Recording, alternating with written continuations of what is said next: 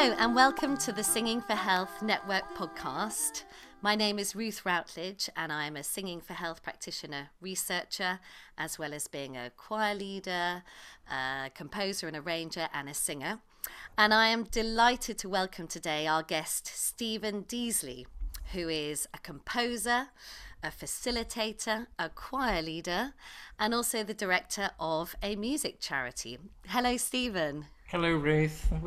I think we share similar interests, it sounds like. Yes, I think we do. Would you just tell us a little bit more about exactly who you are and what you do? My journey, yes. So I'm based in Scotland. I live in Edinburgh. Very lucky to be in this city. I've been here for about 20 years, and I think I've been working as a facilitating creative musician, whatever that means, in community and social settings and school settings for about 25 years. And I think I came through that through composition, so that act of being a kind of creative composing facilitator in the room with non-traditional groups and community groups. And that was my I guess that was my route into this non-hierarchical, beautiful space that I think we both like to inhabit. I've worked with a lot of the national companies, both in Scotland and in Ireland, which is where I was born, and across the UK, working on quite large-scale works. I think as a composer, I've done a lot of work in opera, with youth opera and young people's opera. But the bedrock of my work and the touchstone that I always come back to is this inclusive space. Right. This sometimes indefinable. I think we've just been calling it inclusive in the last decade. Prior to that, it was community-based work, I think, or community music, and there are lots of crossovers. But so I've come to this foundation of my work, which touches, I think, lots of demographics. So I do work with older people, I do work with young people, I work in early years, I work in schools, I work in kind of broad intergenerational communities, but everything in that space for me is bound together by this idea of access and inclusion. Yeah.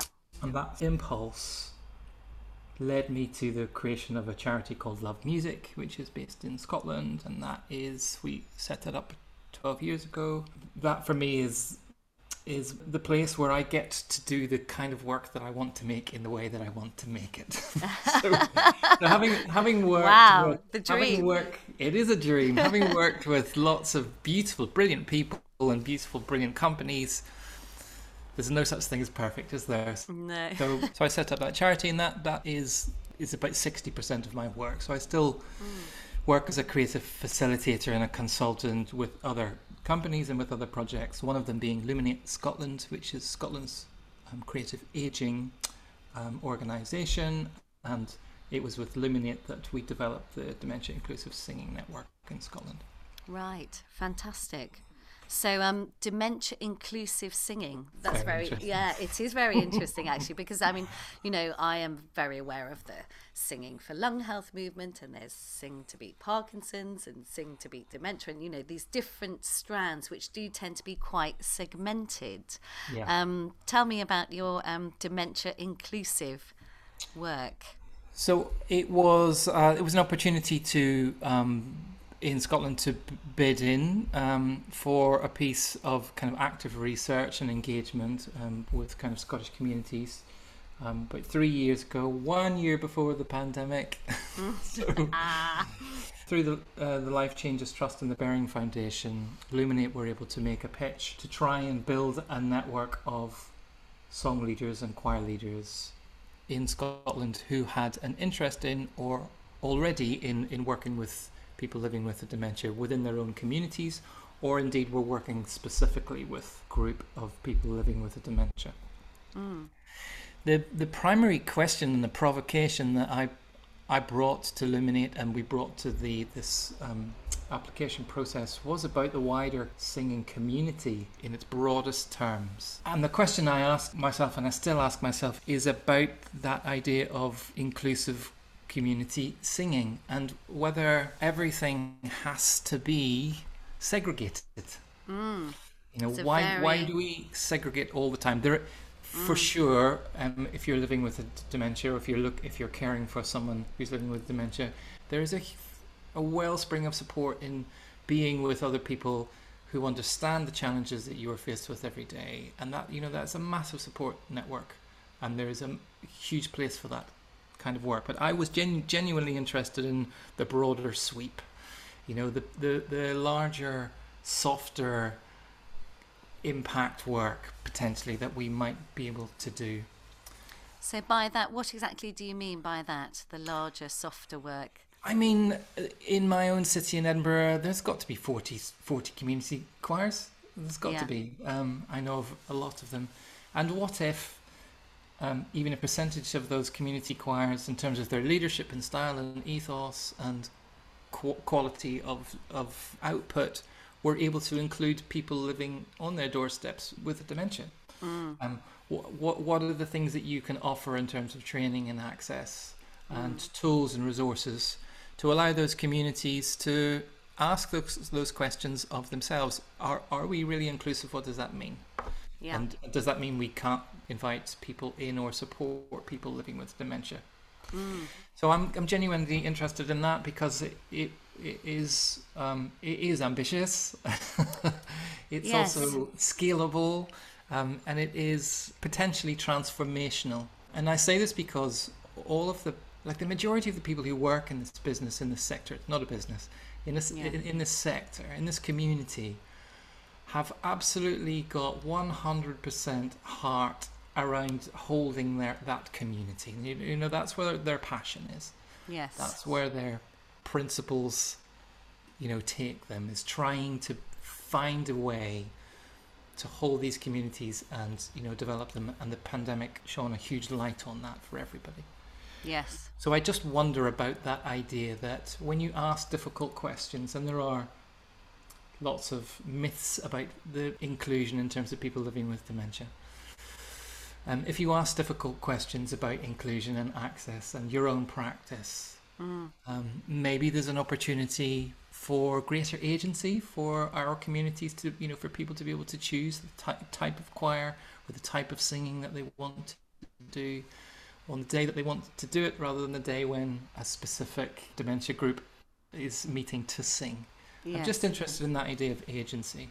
Yes. And trying to encourage thinking around that. That's very, very interesting. Obviously there's this kind of segmented approach, but this need for community as well that we all have at all stages of our life, and need for community with different kinds of people to ourselves. That seems really important, I think, and something where singing is kind of quite unique as well, in that it is so effective at bringing together different people in a cohesive kind of way. It is, and communities are dynamic. They change and they shift. And I work with the Love Music charity that works out of Edinburgh, has a very, very large community choir that meets in the Usher Hall. We are 300 in number. Oh wow! It's vast, and it's now 9 years old, and we've got people there who've been there from the first year, and we've got people there joining every year. It's a very dynamic space, and finding ways to keep moving and to keep it dynamic and to keep it energetic is kind of important, I think. Yes, and this idea as well. You mentioned a non-hierarchical space, which I think is quite interesting in terms of that dynamism that you're talking about, but also in terms of inclusion. And you also mentioned trying to find strategies to support that inclusion and that safety, really, for people. Are there any particular strategies that you think are really, really important in terms of that? I mean, the primary one has got to be the leadership style, the gift that you bring to that space and how you manage it. And that's not just in the room in the moment, that is the preparation that you do, the song choosing that you do, the arranging that you do for that group to make it both accessible, achievable, challenging in all the right ways, emotionally, musically, thematically, socially, politically. Finding the big strategy, if I had one word to share, it would be balance. So you're always, and that if you're holding a space and looking after your community, you're always trying to find a way to balance everybody's needs, everybody's interests. So my strategy is all about balance, and it is about the eclecticism of choice. I always do a little bit of this, a little bit of that, a little bit of that, a little bit of that. Some are difficult, some are challenging, some are harmonically rich, some are melodically simple. And you're bringing that kind of concept of balance throughout your delivery in the moment, but also in terms of your planning. That's my big strategy. That's really interesting, because it sounds to me as though you're very much finding the balance that people need through the music. I think so, yeah. And so that in combination with your offering, the way you lead, the way you communicate. Right. The way you celebrate the achievements of the choir in the moment, or a person's, an individual's contribution. Your ability to hold that mirror up to your community and go, look what we did, that was amazing. Just in that moment, we don't need an audience. What we did now was great. And then the strategy of trying to find balance in everything you do, I think those for me seem to be effective for me, surely. Yeah, the sort of overarching principle. Yeah. And in terms of, other than the sort of musical choices, is there a particular system or way to ensure that people's voices are heard and that their tastes can be fulfilled? What would you say about that? Depends on scale, Ruth. So yes. in the very I know, large this community is what I'm wondering. How do you do that with 300 people? Well, you don't. It becomes very much like a dictatorship. But you when you're passionate about your community, are questioned by this idea of like, how can we make this the best experience now? How can we make this the best experience for everybody? What does that mean for the choices I make in terms of music? And the way we program and the way we work together. It was interesting for me when I started working with Luminate in a care setting in 2014, which I think was my kind of gateway into working with older people, and then looking at kind of pathways of working with people living specifically with the dementia. I did some work in 2 care settings running at the same time, but I also suggested to Luminate that we worked with a different community. So I worked with an over 50s women's group as well in a similar area, and I was doing the same repertoire in all 3 settings. And then we brought everybody together. We brought everybody together basically for a party. so we had 100 people in the room, but then we had that idea of breaking down boundaries between segregated communities. So we put a lot of effort into working with our 2 care homes and the people living there, and saying, oh no, this project only works if we can get you on a bus and we can get you to this party because we've got a band and we're going to host a community cabaret and you're part of it. That for me was a really interesting moment in looking at the power of the music and the power of the principles of singing together in an intergenerational way, but in a kind of cross-community way. That was sort of fascinating. So everybody came into that space tooled up, they knew their songs, and they felt empowered to be able to share that with other people who just happened to know the same material. And then suddenly you've got this, very large group of people who are just connected by the work that you've done in terms of preparing them for that moment. Yes. That's fascinating to me. And I guess the songs were a constant, and you as well as the facilitator exactly were also a real constant. Yeah, and you're holding all of those 3 spaces, concurrently, because you've done it in the care home. You've done it in the sessions that have led up to this moment of sharing. Yes, yeah, wonderful.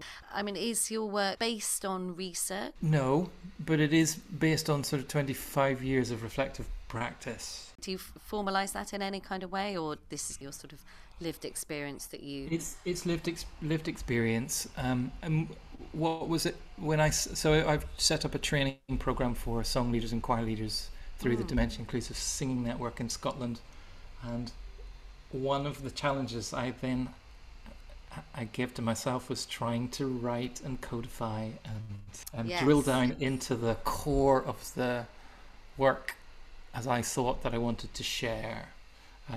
So I did begin to write and have started kind of drilling down into those muscles, because they are muscles, they're sort of deeply they're deeply ingrained, and they're dynamic. I am working just at this minute with, and this is a kind of provocation to myself, in the last 6 months in Edinburgh, we've set up a project with a researcher from one of the Edinburgh universities, Queen Margaret University. And this is a therapeutic singing program for primary school aged children in 2 schools in Edinburgh who have been significantly impacted by the last 2.5 years of the pandemic. Yeah.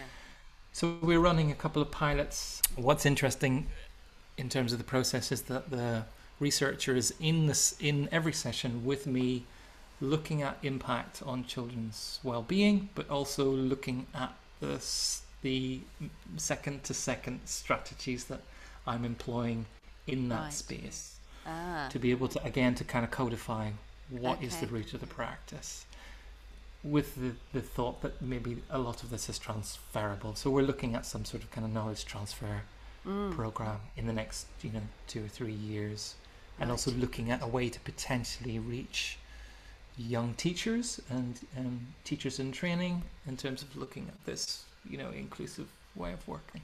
Yes, I guess that's where the real power of research can come in terms of, like you're saying, codifying certain practices, or qualities perhaps in a leader, and learning to develop and flex those muscles in a particular way. Oh, that sounds very exciting. Just going back to your dementia inclusive singing practice, are there any particular strategies that you use in specifically with dementia inclusive practice? Again, it's about scale, isn't it? So it depends on the scale of the group. In a small context, eye level leading is one of the kind of the physiological things that I talk about, which is basically, I'm not the choir leader standing up on a podium looking down and and managing the space, but I'm here at this eye level. So a lot of my singing in a small room will be done sitting. Right. I'm still trying to find the physical engagement in my body that I need to model what I'm looking for in terms of interaction. But eye level leading for me is a kind of really useful way to think about it. I use a lot of comedy and a lot of humor, a lot of banter, a lot of chat, a lot of the very, very soft social skills. This raises a few eyebrows, but I also make things difficult. And sometimes even when kind of dealing with sort of warm-ups and engaging our body, some of the things that I do are designed to fail. And what I mean is they're designed to get more complicated and more complicated and more complicated, not because I like the idea of complication, but just because it's funny. And that moment when we collectively collapse and can't go any further is a great leveler, and that sort of works is right across the board in terms of, we'll work in a primary school setting and we'll work in a dementia inclusive singing setting, absolutely. So I do develop things that are designed to fail. Interesting. And I guess creating a space where it's absolutely fine to fail. I mean, they're there specifically to make us laugh. They're there to create this kind of group dynamic of, what are we here today to do? We're actually here to have fun. So you're modelling that very early on is a useful thing for me. I do similar things in my practice. And I think with a lot of these exercises, it probably touches different aspects of useful things.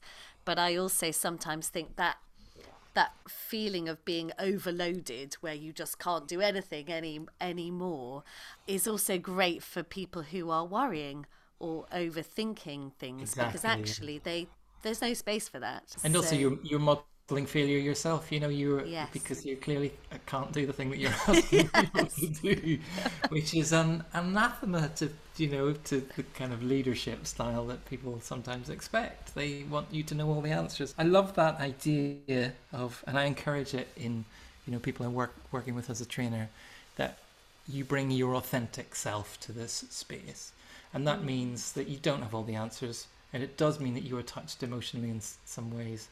And it's okay to share that, because that's what you're asking for. That authentic space, that honest space, always makes for beautiful singing, always makes for great kind of community development. Yes. Yes.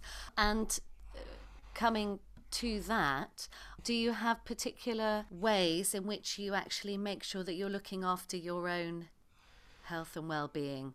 Because obviously dealing with a group of vulnerable people who you do care about, and that can be very challenging. And I do. I've got a couple of people who I've worked with over the last 4 or 5 years who work in similar ways to me, and we share similar.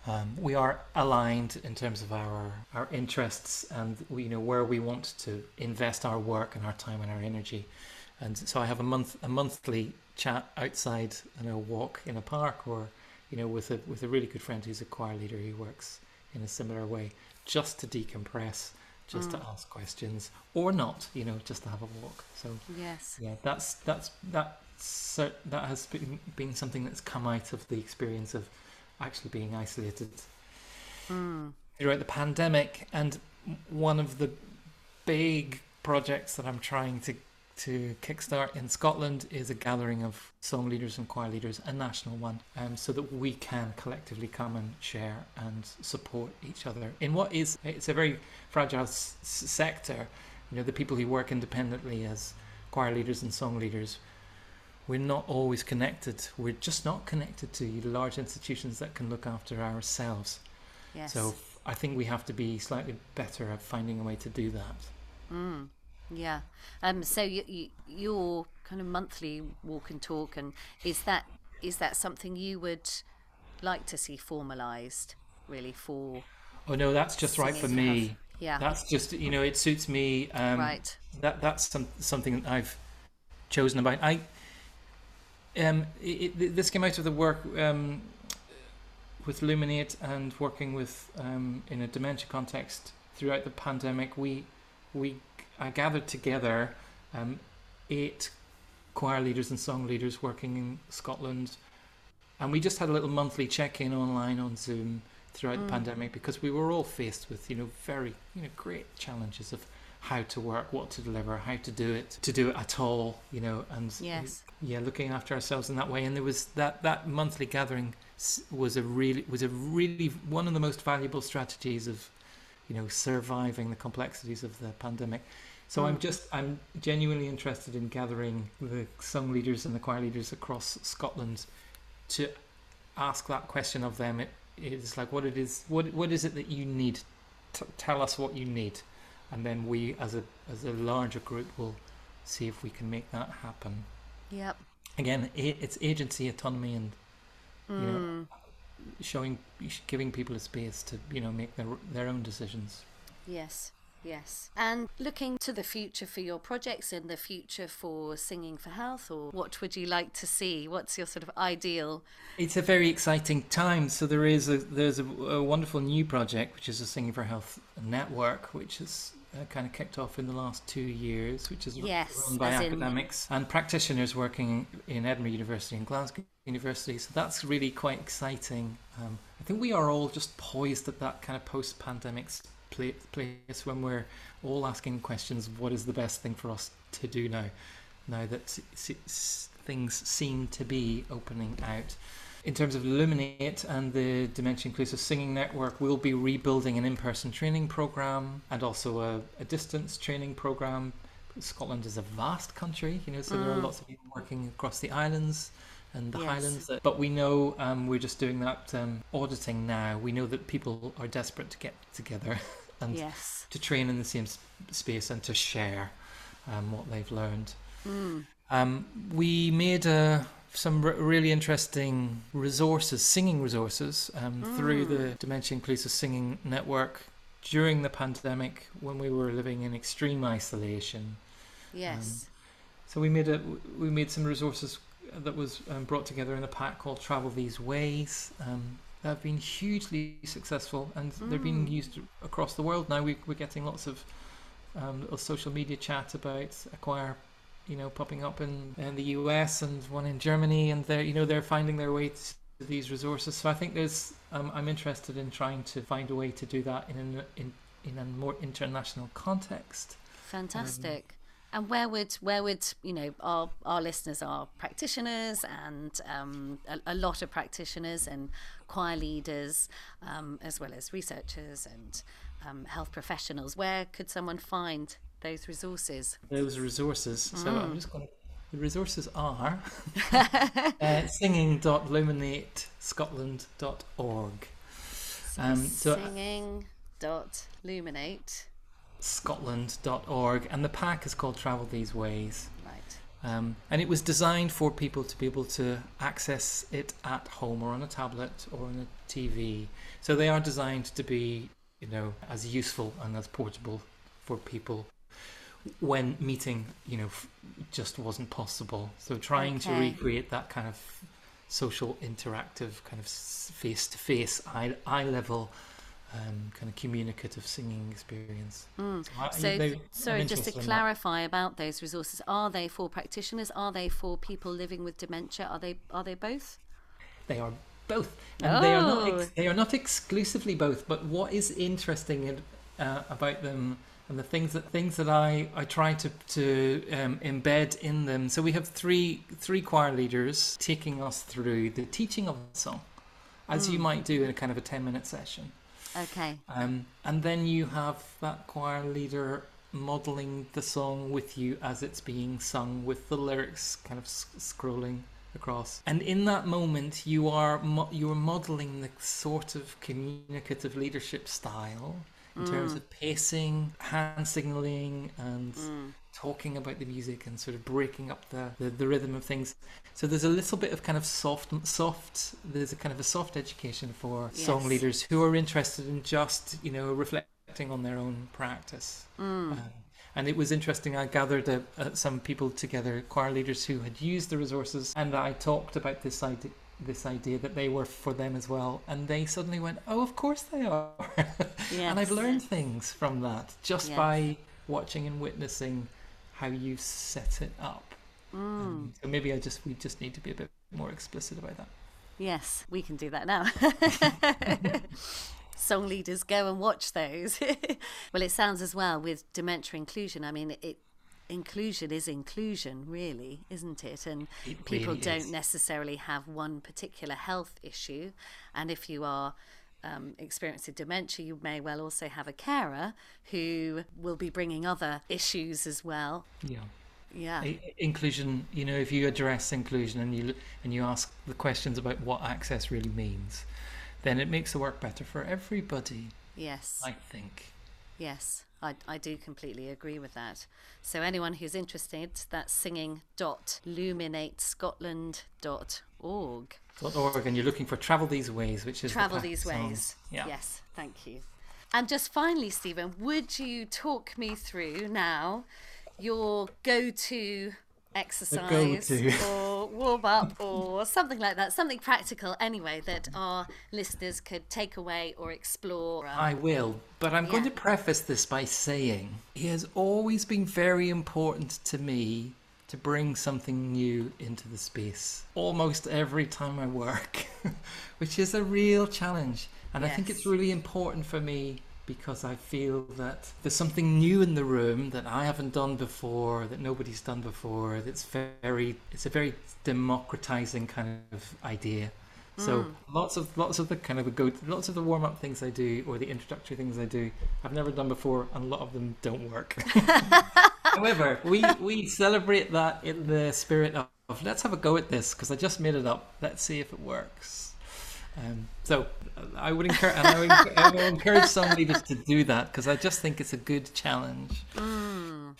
Always challenge yourself. Yes, so I use the physical body a lot when I work, and for sure in any kind of inclusive setting, we always orientate ourselves in space through the physical body, through our breathing, through eye contact, through saying hello with your whole body, not just with your voice. The material that if I had to do something tomorrow for a group that I didn't know, I would go to some classic material and then treat it in a very irreverent way. And those things that connect both to the body and emotion and storytelling. So I'm a kind of a storytelling song leader. Everything has got to be about narrative. The Chariots of Fire, which is the na na na na na na. Yes. That thing that is in everybody's kind of musical iconography.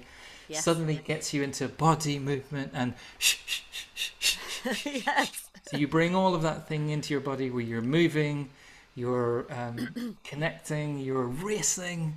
You've got lots of energy, and you're bringing those big-hearted vowels out. So that's one that I do, and I would just There has been a moment. Talk me through it. Talk you through it. Yes, I'm your guinea Okay, pig. you're Yeah. okay. It's you and me. Okay, Exactly. So I'm a group. you're a group. So let's just start. Let's just start with that.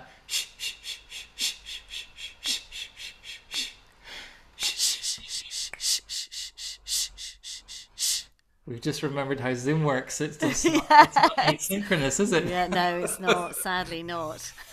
So we're all going to do that, and we're in our bodies. We're going to find that rhythm. So we're pulsing in the one, and the arms are going exactly. So you are the sprinter on the beach, and your eyes are looking forward, and you can see exactly. You can see in that slow motion finish line, and you can take it into. So why don't you, Ruth, in your own rhythm, bring in the sh sh sh sh sh sh sh into your body and put that into your rhythm as well.